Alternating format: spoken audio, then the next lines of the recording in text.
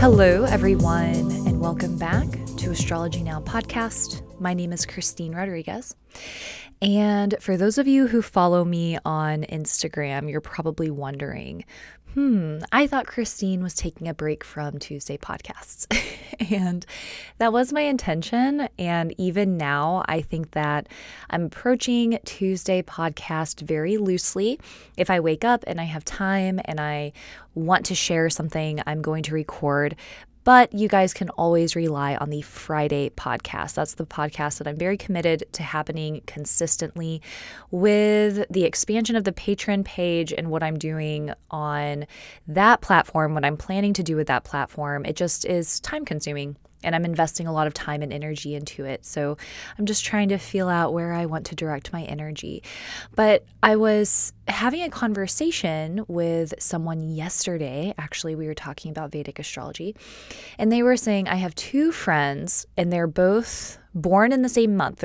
They're born 2 days apart and they act completely differently. And I've always wondered as to why that is. And so I started explaining, well, in Vedic astrology, this is a lunar-based system. So first of all, please remember I am a Vedic sidereal astrologer. And if you would like to calculate your birth chart, you can go to my website, innerknowing.yoga, click on offerings and chart to calculate your Vedic sidereal birth chart, which uses the astronomically precise placement of the planets at the moment of your birth. And so anyway, we were talking about how this could be. And this can often be confusing, I think, in both Western and Vedic systems. And because I've spent so much more time studying Vedic sidereal astrology, I will answer for the Vedic system. But the Vedic system is a lunar-based system. This means that the position of the moon is going to be much more prominent and important than the position of the sun. And even beyond that, looking at the rising sign is going to give us so much information into how this person is going to be, how their life will be set up, and information on their personalities and their approach to the world. And so something that is important to remember is that the sun stays in a sign for an entire month. Okay? So if we're using sun sign, we're essentially saying that everyone born in this month is going to act the same, which is kind of difficult to imagine, right? The moon sign, the moon stays in a sign for about 2.5 days. Then we go beyond that and look at the nakshatra that the moon was in, which is about a day. And the rising sign changes every 2.5 hours. So now we're looking at much more precise times, okay? So let's just take, for example, May 5th. In the Vedic sidereal chart, May 5th would be Sun in Aries. Everyone born in that month is going to have Sun in Aries.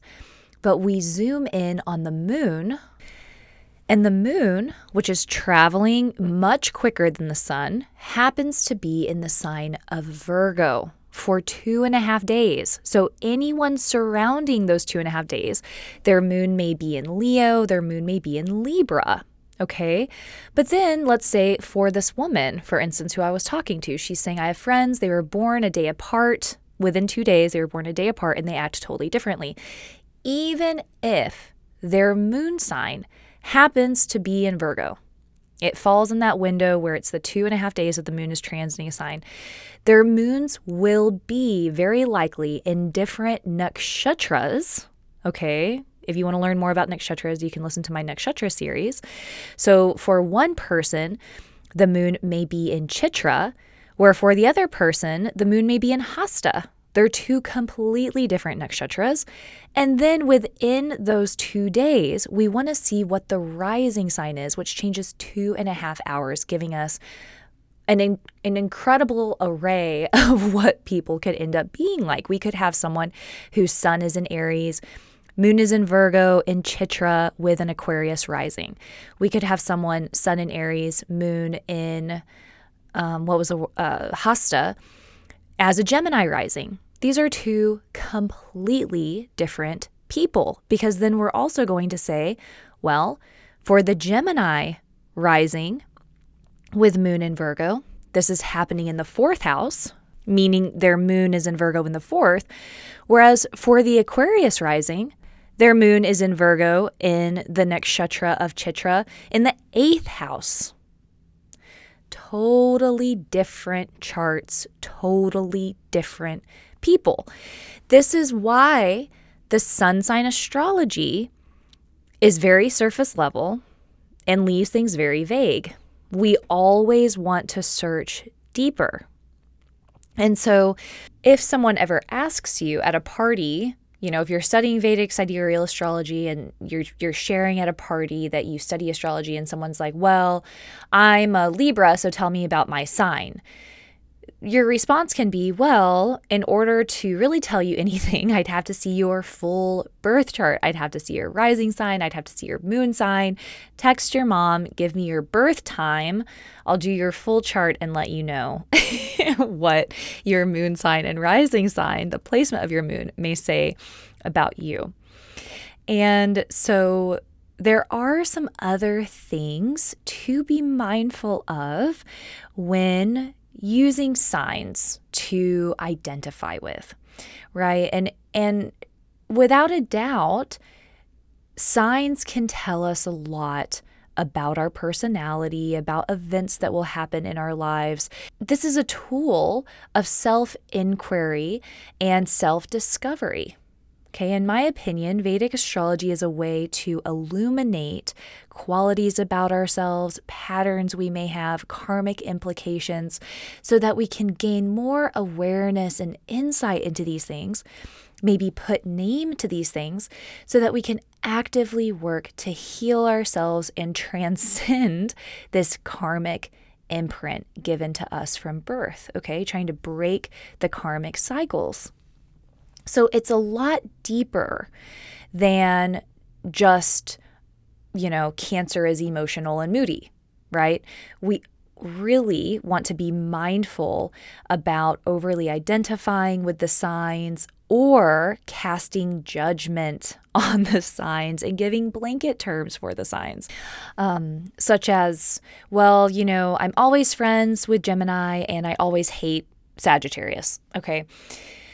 And there could be a reason for that. There could be a way to rationalize in your chart using synastry as to why you always like Sun in Geminis. People often have these patterns where there is a month that they're often attracted to, and it could be because of the synastry in your chart. If you have Venus in the sign of Gemini, then yeah, it's some good synastry to have someone with Sun in Gemini, especially if the Sun is close to the degree that your Venus is in. Okay, so there is some rationality to that.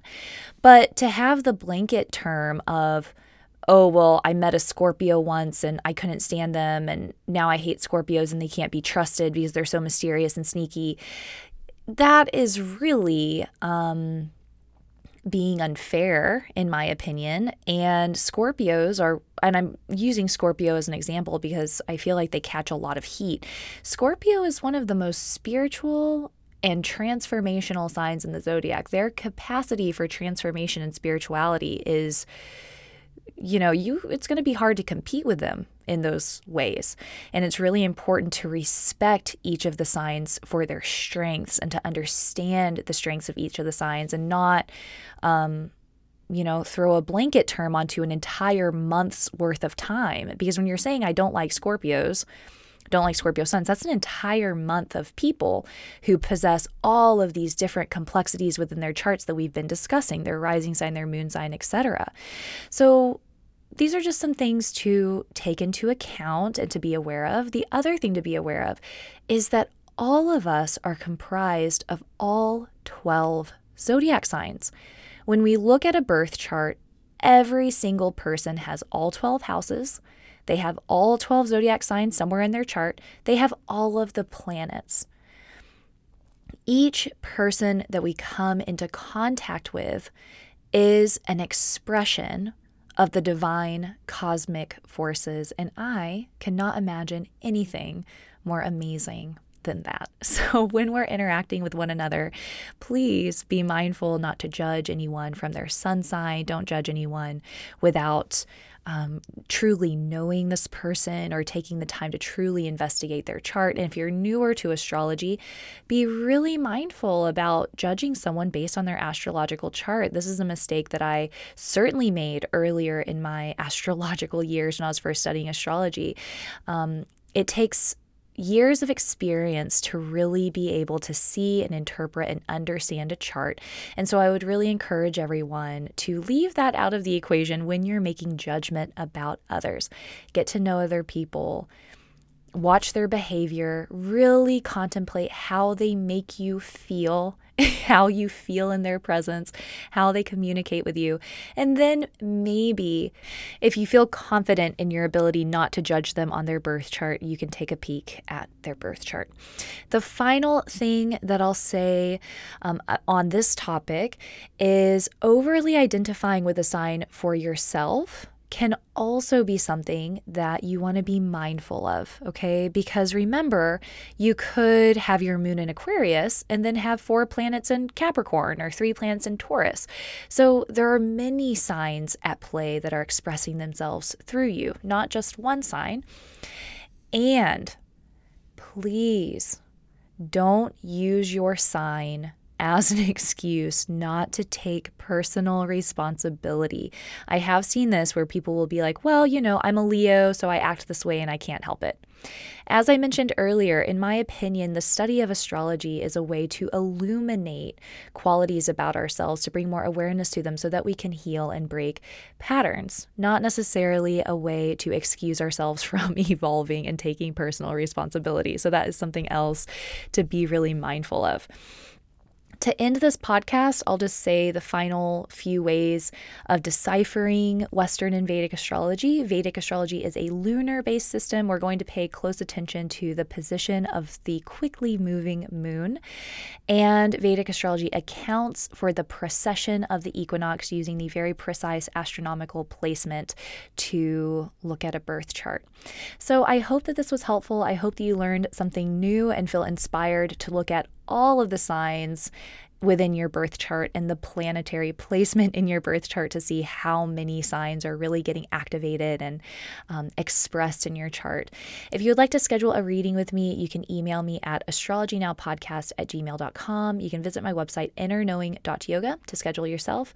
Please follow me on Instagram, astrologynow_podcast, and I would love to see you on my transforming Patreon page, patreon.com/astrologynowpodcast. Again, my name is Christine. This is Astrology Now. Thank you so much.